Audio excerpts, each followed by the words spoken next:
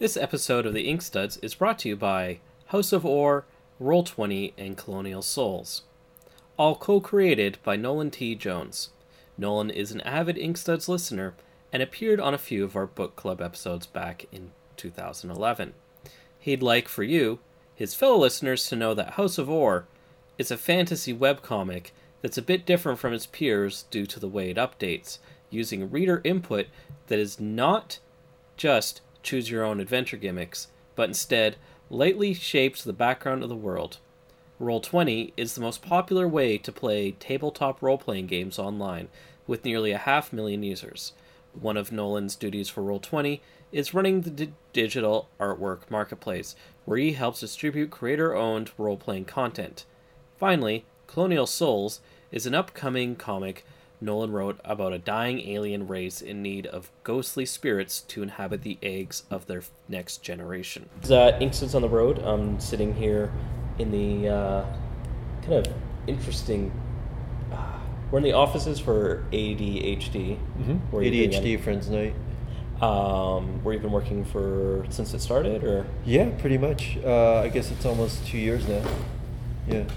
It's a very lovely office space. I was telling Brandon, this room that we're in, it's all empty except for some computers and a leather couch. Kind of like that, this like white leather couch in the middle of a room. It's hopefully going to stay like this forever. This will just be the podcast room. Yeah, it's just an attic of an animation studio. Robin was saying it's like where they killed Stringer Bell at the end of and the the first Wire. season of The Wire. Oh, okay. Yeah, this very much looks like Baltimore, sure. Yeah. This is where we store all of our paper because no one uses paper anymore, or at least in our studio. There's like no, like the funniest moments are in meetings or whatever when someone wants to like doodle or like sketch something, and there's like not one pencil or pen to be found, much less like paper. Right. Because everything's on Cintiqs nowadays. So, Yeah. Which actually like was like a huge help for me, like when I decided to do this last issue, like Of Epoxy. Of Epoxy. Like most of the issue, I'd say actually like 99% of it is done on a Cintiq. Like I think it was like maybe late last year I had this like crazy breakthrough, because when I first started working here at ADHD, like I was still drawing on paper and I was just like scanning stuff and giving it to like the other departments or just putting it on the server. But we had like some crazy deadline crunch for some show, and I just decided to just go for it and just draw everything on the tablet, and it was like a revelation. It was just like so much faster. I was able to like fix my mistakes and like move drawings around, piece them together so much quicker. And I realized like a lot of the one of the big turnoffs, I guess, for doing comics is just like the tediousness of like drawing. Like you know how it is. Like the most pleasurable parts are like when you're conceiving it, when you're writing the story, or when you're like thumbnailing the story or the actions and stuff. But when it comes down to actually drawing it out, ruling, borders, lettering, I have a sick love for that kind of stuff, but it's cool because I mean you still do that stuff on the Cintiq. Like I still hand letter everything, and I still like rule all my lines. Yeah, Jordan Crane was talking about how he hand letters on a Cintiq earlier today, and I was really surprised by that. I mean, it's awesome that people are doing that. Do you put up a font and then he has a font of his handwriting and he writes over it? Oh really? I just do it. I just like I just write it out. Yeah, I just write it out. I thought about doing the font thing for a while, and I think I had gotten kind of far in testing it out, and it just didn't look right. Even if I were to like just trace over it like the way Jordan's doing. I see the new Epoxy. I couldn't tell it was digital at all. Yeah, that's the thing. Like I spent like maybe a week getting every like brush, every sort of tool to look exactly like the drawing tools that I was using for like Sublife 1 and 2, the Fantagraphics books. Like down to like the most like minutest like level. Like I would just zoom in to see what like a pen stroke looked like, and then in Photoshop I would just modify a brush until it looked exactly like that same. Interesting. What about the coloring on it? What process did you do for that? Same thing. We just Photoshop. Okay. Yeah, And it's really cool. Yeah, thanks. And I knew that like the sort of saving grace is once it ran through the Rezo, everything would just end up like getting weirdly like analogued. You know, like it's such a weird organic process that it helps sort of balance out like the digitalness of it. Well, let's talk about you in the Rezo. I mean, lots of people have been doing Rezo comics lately. It's kind of the new chic thing in mini comic scenes. Yeah. I mean, Ironically. yeah, it's funny, the lo-fi, I mean, Ryan Sands does his. Yeah. Anthologies. And It just makes sense too. It's like you have so much control. But you don't. You don't. Well, I mean, not control in the sense of where the colors print necessarily, Yeah. but control in the sense of you're the one making it, and you're, you know, it gives you power. We're not. It's Yeah. like there's a disconnect Start to with finish. one of- Yeah. Yeah. But your Risso stuff is kind of like, it's like this next level, which is what really excited me, why I wanted to come talk to you about it, because it's like the Epoxy 4, which came out for Brooklyn last year, right? And then also you've done a couple of the, I don't know how to describe them, they're like weird fake advertisements and just... Yeah, like fanzines, I guess, is the best way. Yeah. And they're all like, to me, like just blowing my mind with what you've been doing with it. I'm just wondering about kind of like that learning curve with the Riso. Like, why did you jump into it? Because it's not in your other work something you've necessarily been. Yeah. It's quite different. Yeah. I think I was looking over like some old receipts, and I found the receipt for the Riso purchase, like the machine that I bought that I used to print the fanzines and epoxy, and it was 2011, and I can't remember how I first heard about it, but like I know that when I did first hear about it, and the more I found out about it, like the more it just sounded like the perfect thing for me, and I got really excited and also scared, and it was also like that. It was also the year that I had sort of kind of taken like an indefinite break from comics. Mm-hmm. So the timing was like weirdly perfect. Because getting it definitely sort of like got me excited about making things again. It was just like it was really like the promise of making stuff that got me really excited, like just getting my hands dirty. Because I'd done screen printing like years ago, and like making like Xerox mini comics, like that was always really fun. Like even doing this like Substitute Life thing, was like an awesome experience. It's like really a little. Was it from sketchbooks? Yeah, it was all like old sketchbook stuff, and then hearing about like what was possible with like a Riso just in terms of color, like spot color, that got me really, really excited. So I got the machine, and it took me about 2 or 3 years, like just on and off, to like get to a satisfying point, like where I felt like I could control like what I wanted to control, and also accept the things that were out of my control. Just like little things, like being able to interface it with like my computer and send like digital files. I can get like that kind of feathered like effect with the grays and stuff. Right. And then also like just learning all the weird nuances that like each machine has in terms of like registration. It's all these like weird things that you have to keep track of, and that you have to kind of adjust on the fly a lot of times, just to make sure registration's right. Like when I do like the last color, I literally have to like stand over the tray and like stare at each copy that runs through. And if it starts to drift, I have to like make adjustments like then and there, because if not, it's like if my run is like 700 and I just like turn it on and forget it, it's like 700 wasted copies. So how many colors were in this one? The covers are 3 color, J&K is 3 color, and then Deep Space is 2 color. Oh, okay. And those fanzines are 2 color. It's amazing because like I feel like, is it just the gray tones that really create all these amazing gradients with the two colors? Yeah, it's that, and it's like it's how you mix them too. I mean, it's a really nice combination of stuff. Thanks. Because like when I look at it, I get the feeling that there's so much more happening there with the colors.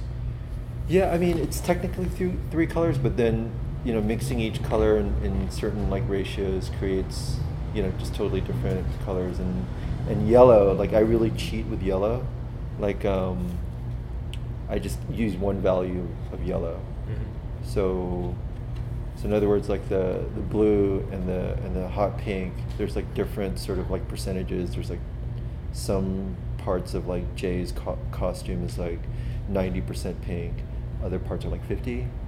Same thing with like the blues, but with yellow, I just use like 20% yellow. Like there's no, like to me, there's no like, this is really nerdy, but that's like fine.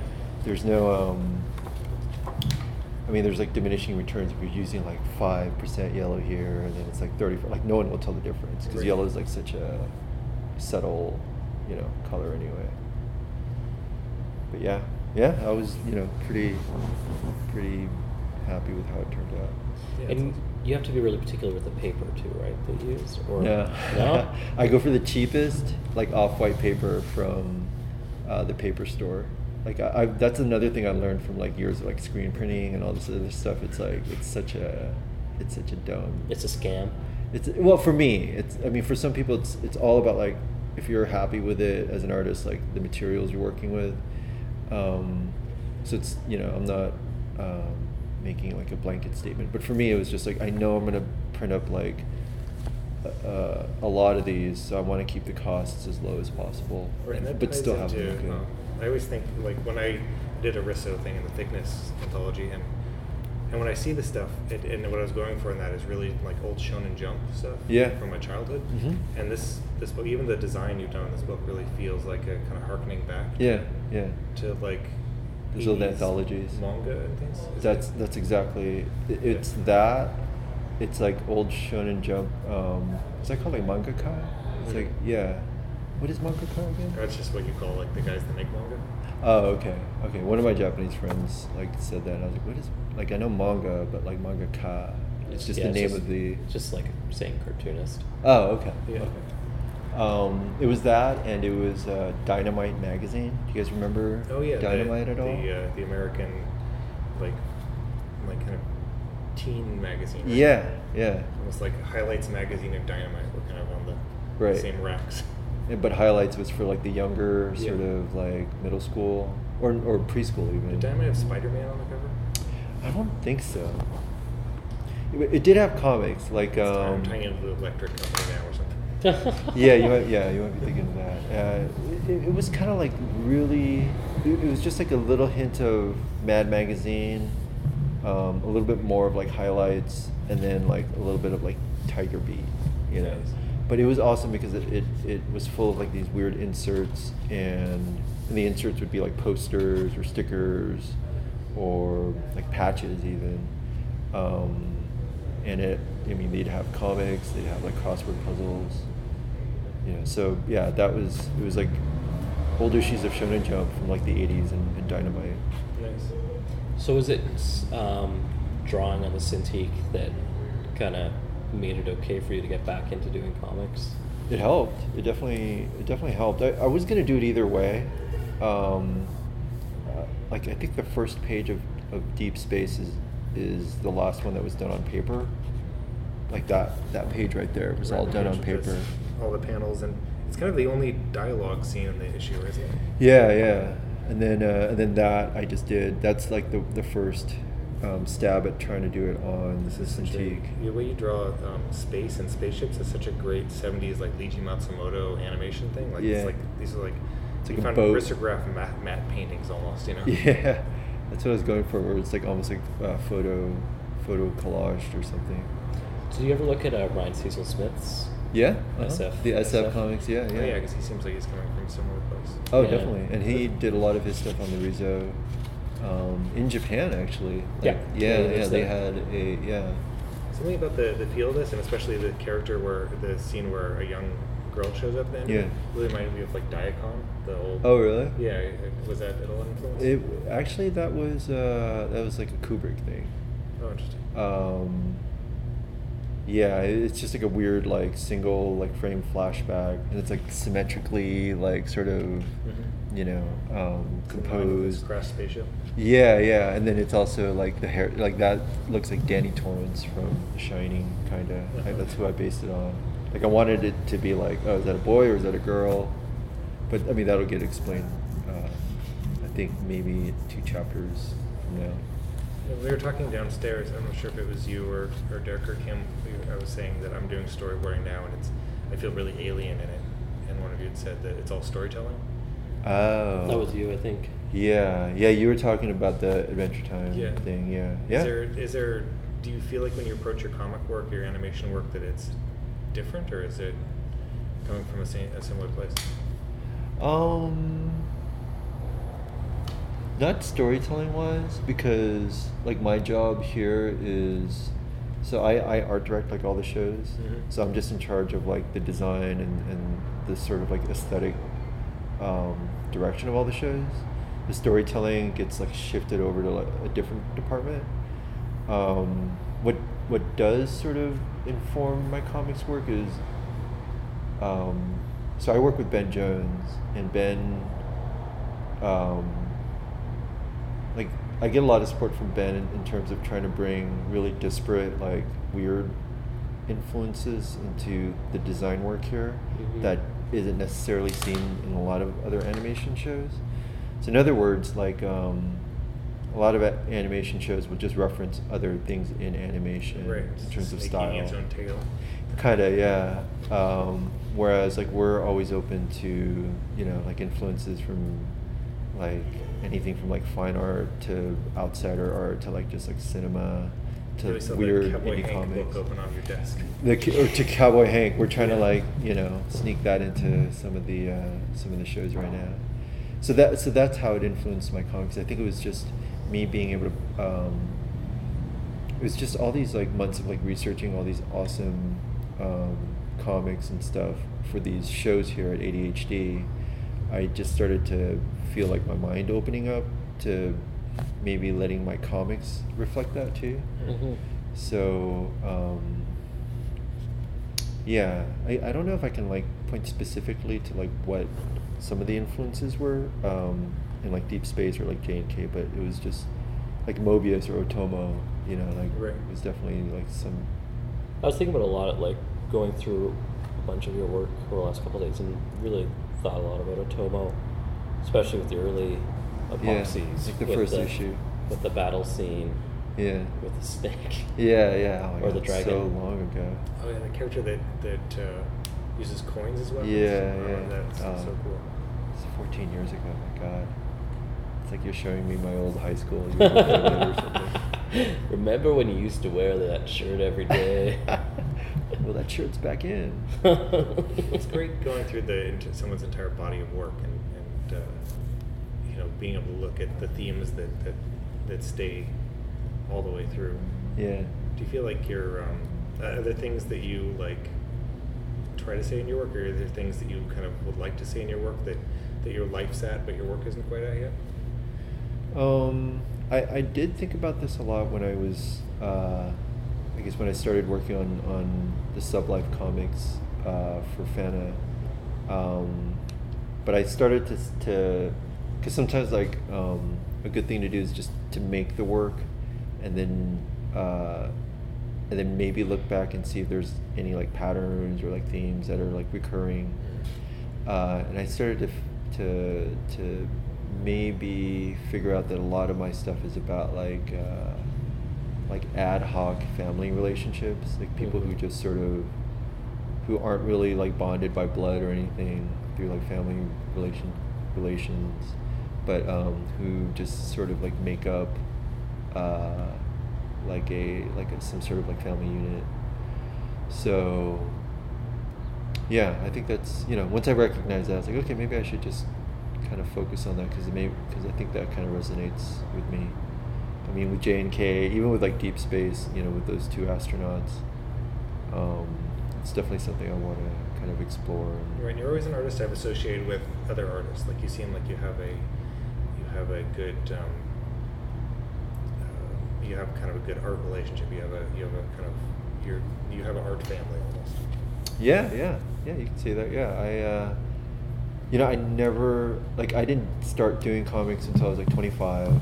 I never knew any other artists, like, growing up. I didn't really start meeting other artists until like Epoxy 1.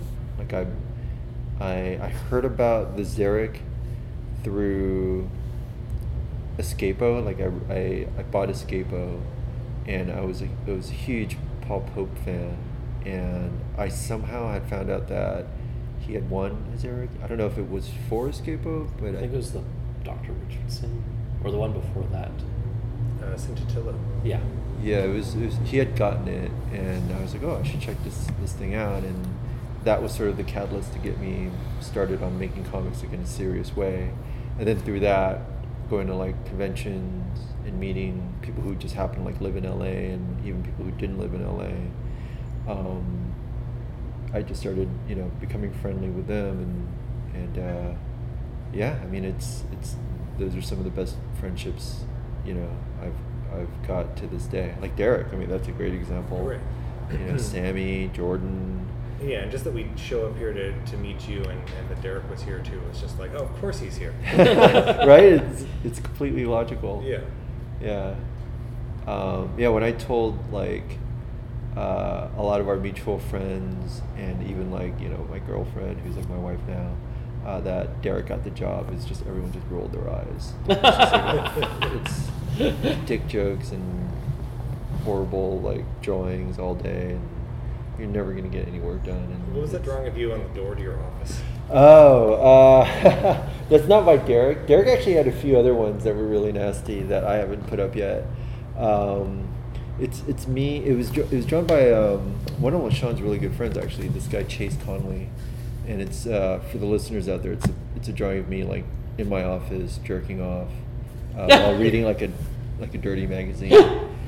But it's awesome. It looks like a 70s like Jack Davis drawing or something. On the front of your door, like a plaque. To be Yeah. I didn't even put it up there. This is like our first day here, and whoever was moving all of my stuff probably saw it and just was like, oh, this is where we can tell Pham his office is going to be. This will be his name tag.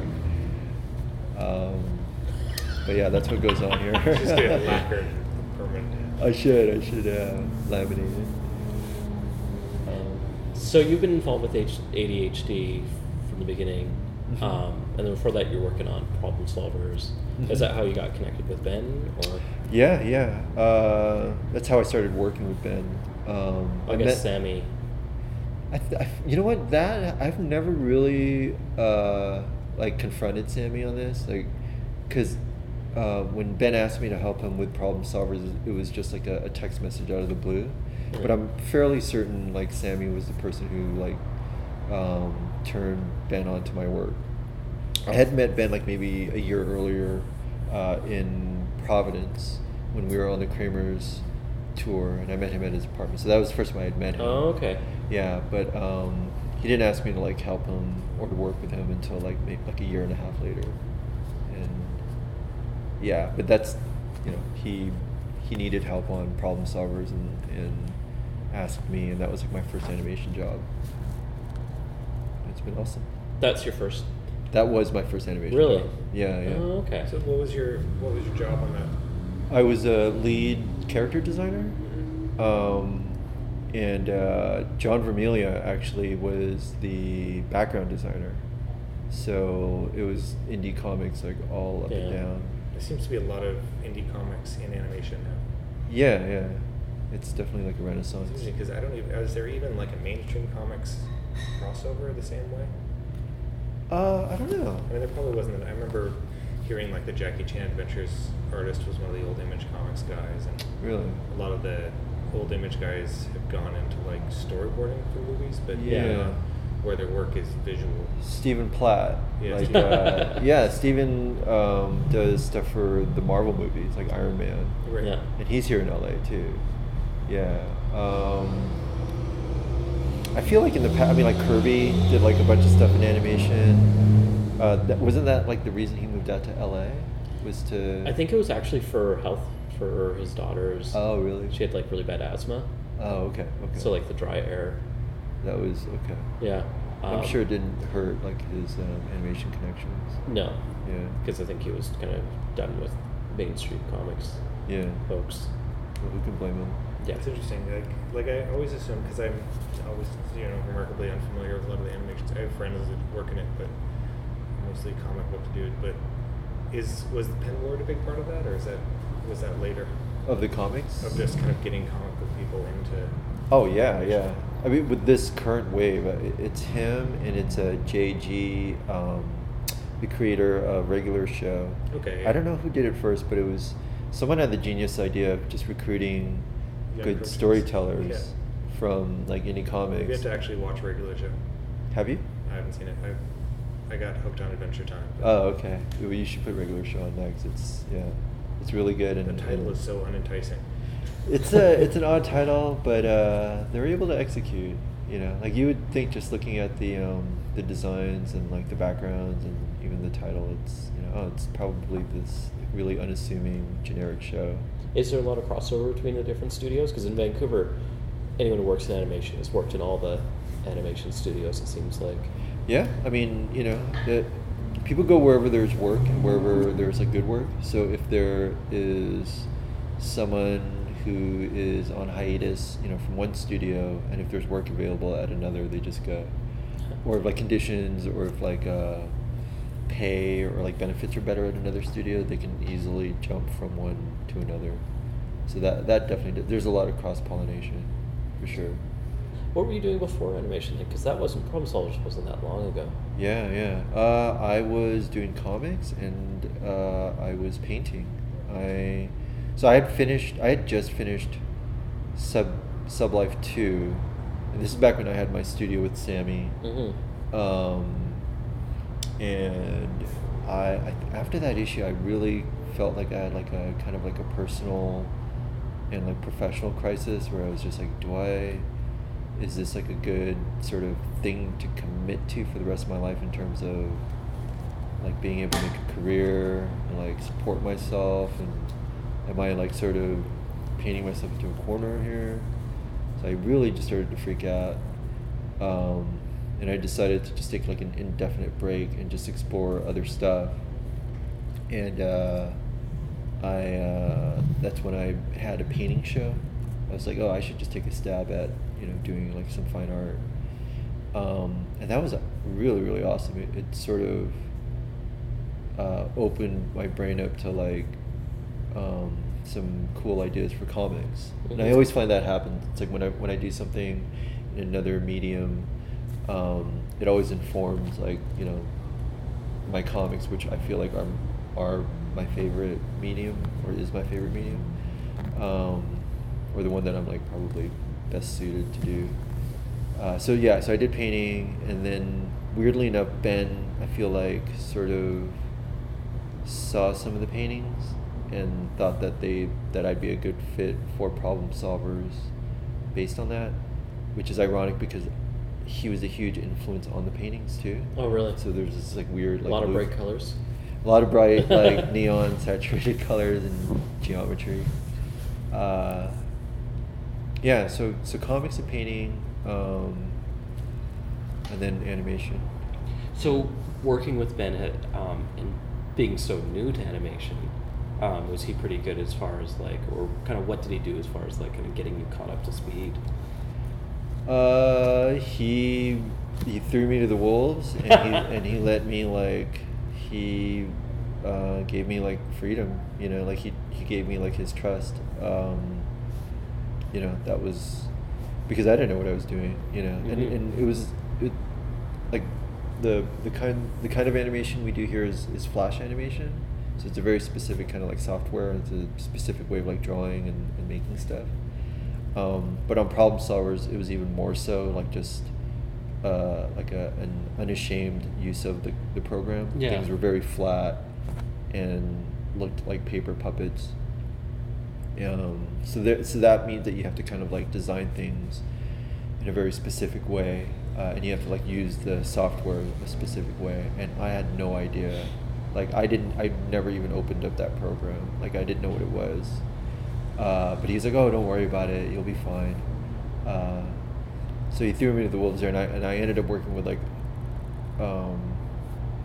like lunch bucket dudes who are like just have this like blue collar approach to animation, and I was this new guy that like was fucking up their shit and like, was really stupid and who didn't know what he was doing.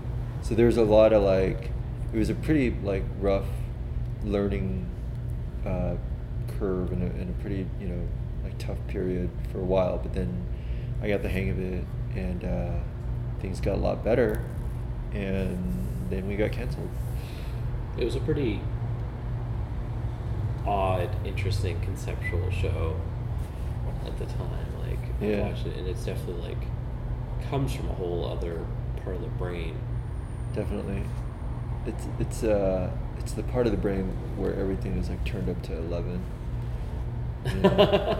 It's and maybe there should have been a bit more of a balance there. Like if, like I mean, obviously I might be biased, but like if the visuals are that like sort of overwhelming, then definitely you kind of want to balance that out with like dialogue or story that isn't quite as overwhelming. Because then the brain just doesn't have to work overtime to like process or like receive everything. Is that part of kind of informing what you guys have been doing here with ADHD? Because it's kind of a big operation here in comparisons to Problem Solvers. I think so. I don't know how much of it is a function of like just television in general. Like, like, is that how TV is nowadays? It's just like we have to just like give people like jokes every like 2 seconds. I mean, it definitely isn't at that like sort of rate that Problem Solvers was. I mean, where the jokes are a little bit more refined here, and things just aren't as like shouty. Yeah. But it's cool. I don't know. I mean, like I said, I'm usually just on the aesthetic side of it, and like design and how things look. Now, some of the shows have been High School USA. Is that? High School USA, Axe Cop, Golan. So yeah, like certain, like people will work on like what shows are best suited for their like talent or their aesthetic or whatever. Are they animated in Korea or? Everything's here. Oh, interesting. Yeah, that's the big sort of I guess deal, is that everything is done in-house, including animation. Yeah, that's all those people down there. Those are all Axe Cop animators. Yeah, the Stone Quackers team is in the other building, just because that's where Ben is situated.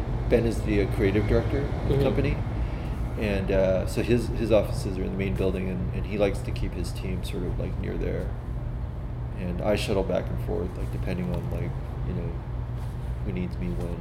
Is that where your office used to be? Because you just moved today. Yes. This is my new office with that that really loud air conditioning unit. But I'm not going to complain. I have my own space and it's quiet. Aside from that. That must be a pretty great perk when like everyone's kind of in the room working together, then you've got your own space. Not going to complain. Do you have a workspace at home where you draw as well? I do. I have just a table with a Cintiq, and the Rizzo's like right next to it. My wife is like super bummed out that the Rizzo's in the living room. Like it takes up so much room. They're pretty giant. It's like the size of a Xerox machine. And then you have the ink drums. Yeah. And then you have all the fucking paper. So it's bless her, she's grown to sort of accept it, but it does take up a lot of room. Now, why do you choose to buy a Rizzo? Like that's kind of like when you go and get something like that, you plan on doing something with it. Yes. I just felt like it was like I had to get it. It's crazy. Like you can't there's no showrooms, especially for the model I got. And this is why it's ironic that it's like sort of like found as like a renaissance amongst like indie people. It's really old technology. Yeah. Like the machine I have is like from like the early 90s. and yeah, it's crazy. Like I've talked to some of the people who work here, and they're like, "Oh, I kind of want to get a Rezo. Like, how old is your machine?" And I'll tell them, and they'll be like, "It's older than me." Like they were born after the machine. That's awesome. Which is like so disgusting. But it's yeah. So it's crazy, but no, I just felt like I had to get it, and there wasn't even like a weird question like maybe I should try it out or test it or anything. I just kind of knew, like, I did like a little bit of research just to see if the resolution was like good and the drum selection. The drum selection in terms of like the colors and stuff. Yeah, because I guess some don't have as many drums available. Yeah. There's workarounds. Yeah. Like there's I found an ink supplier that can custom mix any color, any Pantone color. Either that or any color from their catalog, which is pretty extensive, and it's pretty pricey, but you know, there's ways to get like whatever colors you want into whatever drums. And I figured out how to like disassemble drums and completely clean them out so that you can put new colors in there, because each drum has to be a certain color, you know. Yeah. So that was part of that whole like 2-year learning process. Like I was making those fanzines. The fanzines were sort of like testing out like processes. And then I was doing projects for other people too, like Sammy like had me do. Yeah, I got his one, that like weird horror. Yeah. One that was pretty awesome. So is there some joy in in working the machine in the same way that, you know, ruling out borders and doing lettering and everything? I always call that kind of work washing dishes. Washing dishes or laying brick. Either way. Yeah, It's just totally stuff you have to do. Yeah, it's really satisfying when you get to that end step, when you're either printing the final color, or even if things seem to be going right, like if you feel like you've figured out a trick that gives you more control over the process, then that's like really satisfying, you know. Like I figured out like the other day, like a little trick that helped me keep things registered a little bit better, and it was just a simple like it was like a piece of plastic that's like the size of like my thumb, and it was like, oh, if you change that out every like 10,000 copies and you put a fresh one in there and you sort of like keep it clean, like it helps with like misfeeds and it helps with like registration. Wow. And I was like, oh, I didn't fucking know this, and I was like torturing myself for so long, like just, you know, like wondering why things weren't turning out the way I wanted them to turn out. So it's like, yeah, every like day I'm like learning something new with the machine and how to make it work better. It's awesome. I always think about how sometimes the craft that an artist puts into something is almost it's like their way of showing that it's bringing flowers to the art, you know what I mean? It's like, if you like the art and you're making fun, you're having fun with it, creating it, that's one thing, but then like, you know, just the real, like the love that you're willing to put into messing with your risograph machine. Yeah, to experiment with it. Yeah. I mean, and that's like the finishing sort of like, you know, I mean, it's the last step. It's like, you know, like writing and then thumbnailing and then penciling and then inking and lettering, all that stuff. It's all, you know, like iterative. You know, you're going through all these like different sort of stages of like the idea or the story, and you know, like to me, like just printing it is like the last like stage or the last step. Right, and especially in comic books, that's the printed version is what everything else is for. That's the art object. Yeah, that's the final, like, that's the product, you know. Stopping after doing the 2 issues for Fantagraphics and Sublife, and then coming back to epoxy, I thought it was interesting that you're doing as an epoxy comic, because I mean it's so disconnected from the previous ones. What's that kind of specialness for you of like being a part of that series? You know, when I got the idea to do it on the Rezo and to just self-publish something that was like really that had like a low page count, and that was like a pamphlet, and so therefore would not be very publishable. Yeah. Like, because there's very few publishers that will still do that. I was like, okay, well, obviously it can't be Sublife because that should just be with Fana. And I was looking for a title, and then I just thought, why not just call it Epoxy? It would just be really funny, kind of like, oh, it's been like a 10-year publishing gap. I'm sure there's been like way longer publishing gaps in comics, in indie comics, but for me, it just seemed like kind of a, like, you know, one, a funny thing to do, and two, just like I don't know, it just felt like, you know, kind of cool, like just to be able to like return back to something that I might have been embarrassed about. Yeah. High school, it's like that haircut that you got in high school is all of a sudden like cool again, and it's like, so why not like just get your hair cut in that way? Is that also why you reprinted the second Epoxy? That was more just because there's so much surprising interest in all the old issues of Epoxy. It actually worked out like real. It seems like I maybe had like some shrewd business sense behind it, but it just accidentally like created this demand for all the other older issues. Okay. And issue 2 had been out of print for like a really long time, and I had never even like wanted to reprint it.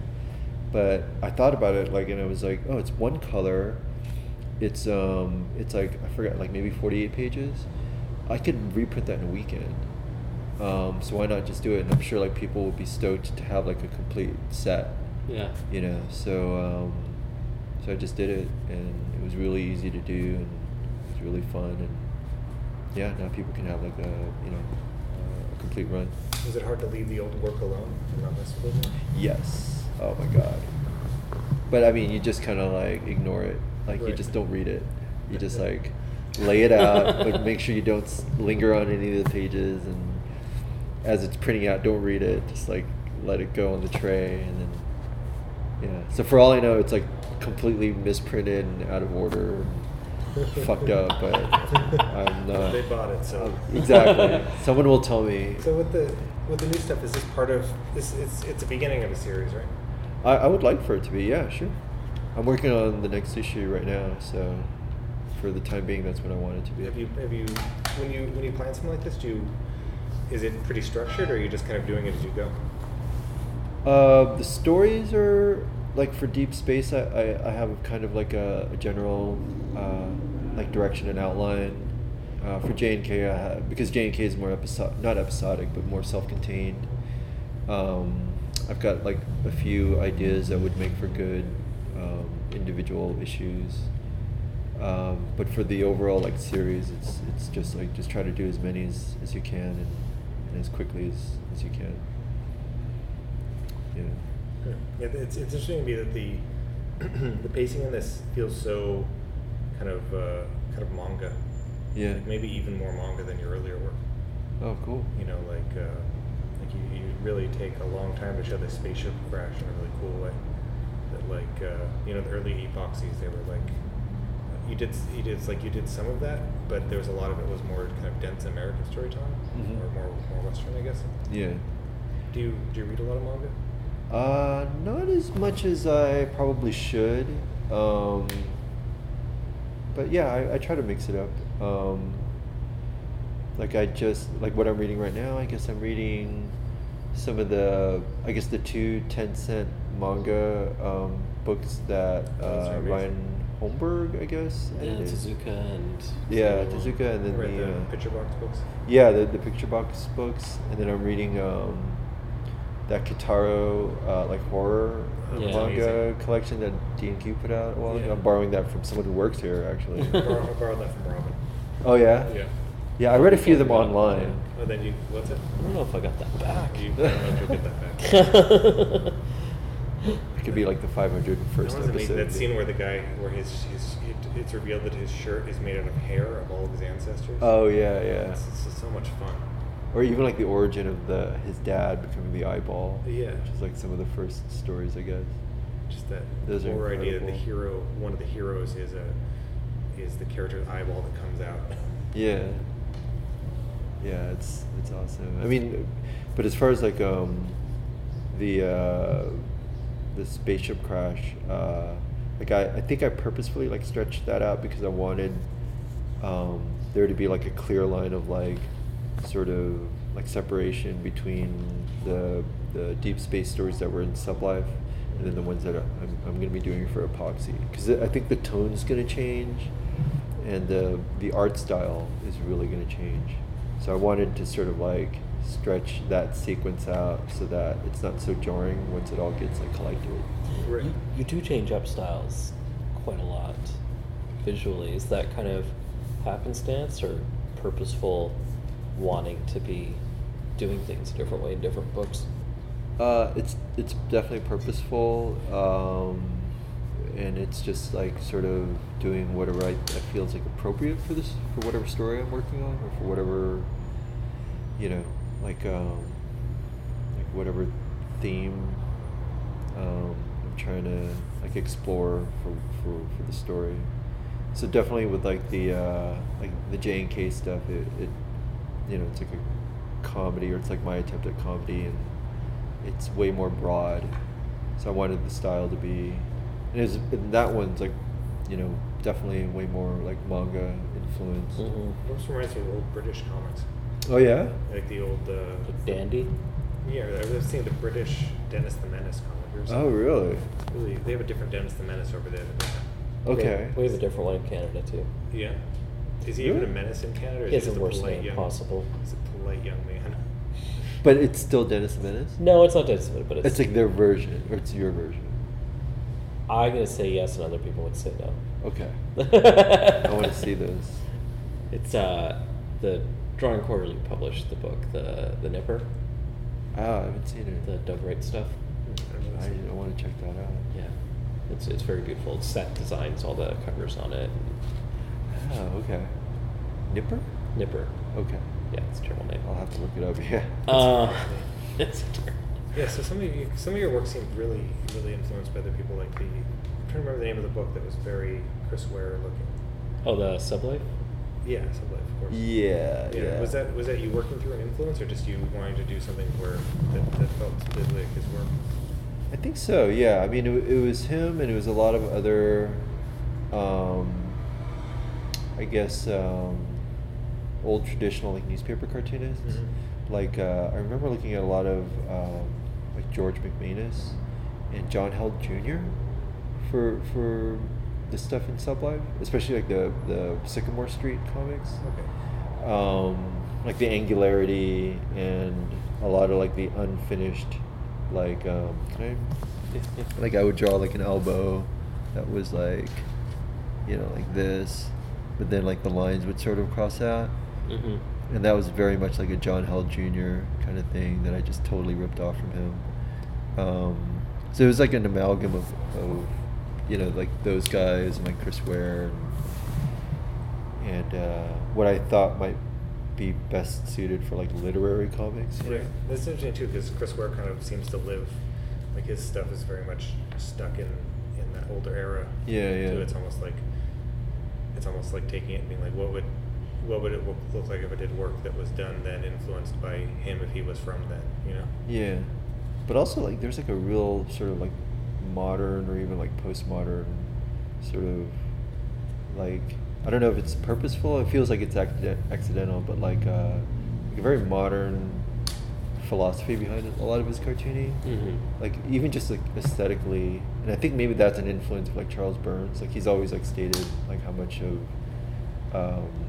an influence Burns was on his like inking, but just the fact that there's like each line looks like it's perfected and almost broken down to like an abstraction. Like people's heads would just be complete circles. Right. That to me is almost like like that's a really interesting like tension between that and like the old sort of like newspaper strips that he definitely like borrows from. Mm-hmm. Where like things are way more organic and like they have like this sort of like tactile like feel to it. They're kind of part of life. They're kind of newspaper strips would be like an immediate part of life. Yeah. Where with Chris Ware, it's kind of got this like disconnect. There's like a distance. Yeah. Yeah. Yeah, if you look at it like it's typography, it's like, oh, okay, well that's, like the old newspaper stuff is just like really like crow quill dipped like handwritten letters, and a lot of Chris's stuff is like, this is like someone who fucking ruled out all of his lines and did all the kerning and all the leading with the letters and stuff, but like really deliberately like spaced everything so it's perfect. So in a weird way, it's like the result is stuff that looks really cool. Mm-hmm. But if you really like get to the heart of it, it's like, there's just so much like care and like so much like craft brought to it that it's absolutely like human. Looking at one of his original pages is pretty overwhelming. Right? Yeah. Because like you see that attention to detail, and you also see the blue lines. Yeah. And all the stuff that he didn't do. Right. And you see like what he's trying to work through, and that didn't work, Yeah. that didn't work, and you see like there's a whole other comic page under there, like a ghost page. Yeah, almost. Yeah. I think that's why I can't work with blue lines, is that you don't want to look at that stuff when you're trying to finish a page. That's why I don't even work with paper. It's just like, who needs that aggravation? Oh man. There's some. I mean, I wonder if like with him, the way it's almost purposeful for the original object. I don't know. I think it's just a process. I feel like it's just part of the like this iterative like writing process. Like each stage is like a draft of what you're doing. I was thinking of Jerry Moriarty when he did the Jack Survive stuff that was published in Raw. Yeah. Black and white. As it is. Yeah, the painted stuff. Are you talking about the painted stuff? The comic strips. Right. They're huge. They were huge, but I mean, they were probably painted. Yeah. But they were black and white comic strips. Yeah. And then when the Boy Bonaventura book came out and printed in color, you'd see these new things in there. Yeah. Like these, what he originally put in, because it's photographed. Right. From the original art. And it's weird how that played. Oh yeah, well, I think you can see, my wife does, Marion does this too.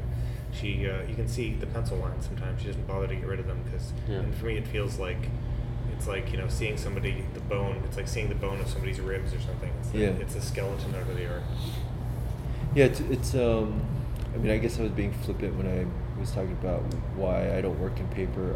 But I try as hard as I can to like simulate that sort of process when I'm working on the Cintiq. Like I pencil everything out.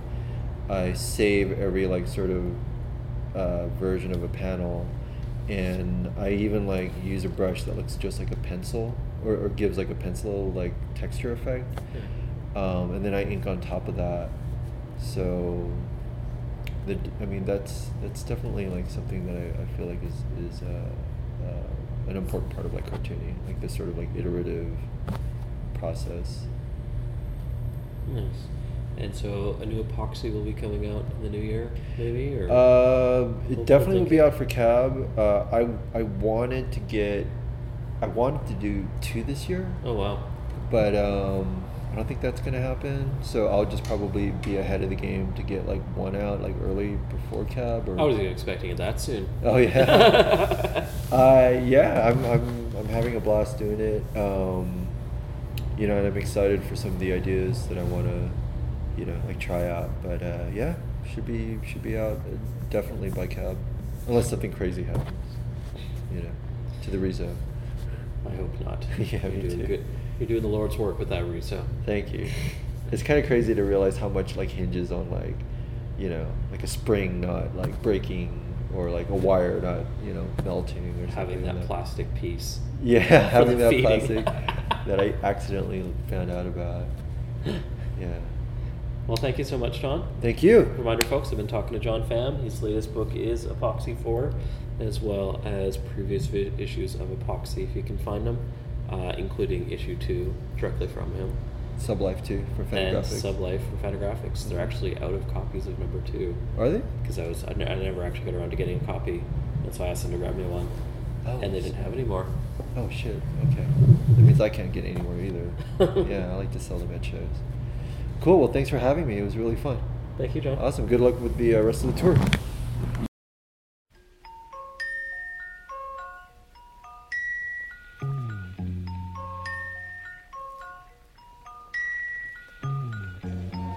Sunday morning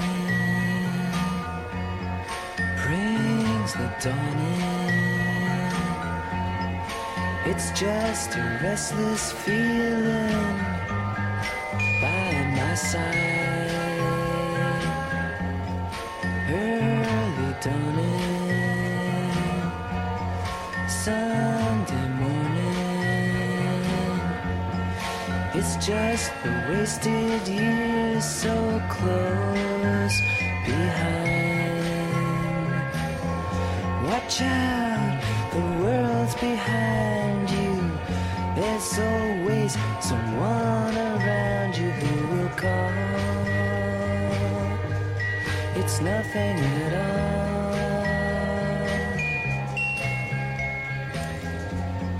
Sunday morning, and I'm falling. I've got a feeling I don't want to know.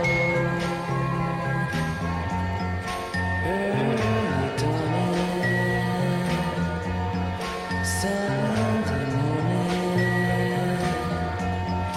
It's all the streets you crossed not so long ago.